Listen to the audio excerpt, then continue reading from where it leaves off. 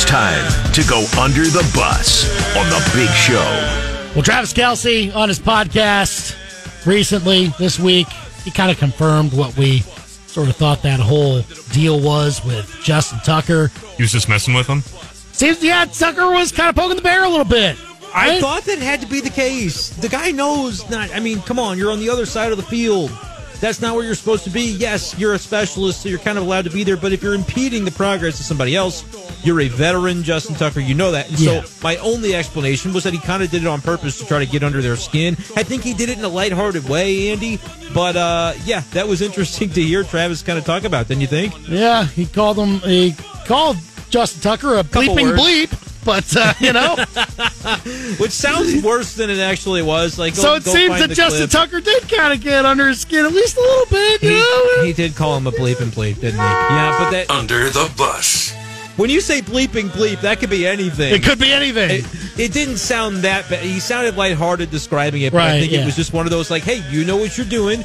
That's not the way we're going to operate. We're not really in the time for happy fun mode of you're giving us a little trouble. Yeah. We're going to treat it like war and go out and win the game. And that's the mentality that has the Chiefs where they are, so I can't argue with it. Also under the bus to Aaron Rodgers. This does not surprise me at all. What happened? Reports coming out about his relationship with Zach Wilson. What's wrong with it? It's probably really good. It's a strong relationship, right? Nope. It's not. Why? What's wrong? After Aaron Rodgers' injury, Zach Wilson, of course, taking over as starter. And Zach Wilson was kind of given the reassurance of, like, look, you can learn under this guy. And even if you end up being the guy and he gets hurt, you can still have an open line of communication with Aaron Rodgers on anything you need help with, things like that. Well, according to The Athletic today, that apparently was not the case. Well-sourced article saying that, look, that Zach Wilson had almost little to no communication with Aaron Rodgers, even though he sought it out at times. Oh, no. And, know, when... Happy birthday, big man. You know when Zach Wilson was kind of refusing to come back as the starter at that one point, and Aaron Rodgers was one of the guys that tried to go over and convince him, and it didn't necessarily work? Yeah. That's kind of why it didn't necessarily work, because those two, they weren't really... Under the bus. It doesn't surprise me that Aaron Rodgers ghosted him in that. Just went to California and just said, no. It's so funny, too. And, like, now he talks all nice about Jordan Love, and Jordan Love won't say a negative word about him.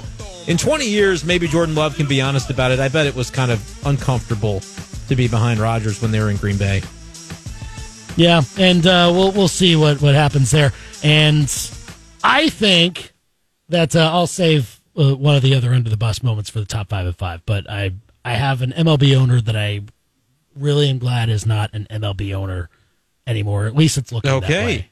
So there's a tease for I like the top 5 I like at 5 the deep tease from the end of the bus. And I like you talking about the top 5 at 5 because I thought it was my turn today, and I don't think that's true. The more I think about it, I think you go. You thought it was you today, and then I do that sometimes. I gear up. I'm like, let's prepare a really good top 5, and then we get ready to go, and it's like, oh, it's Andy's turn. I just wasted a bunch of time. So, yeah. All right. Little behind the scenes. I guess you're off the behind hook. the curtain. I guess so.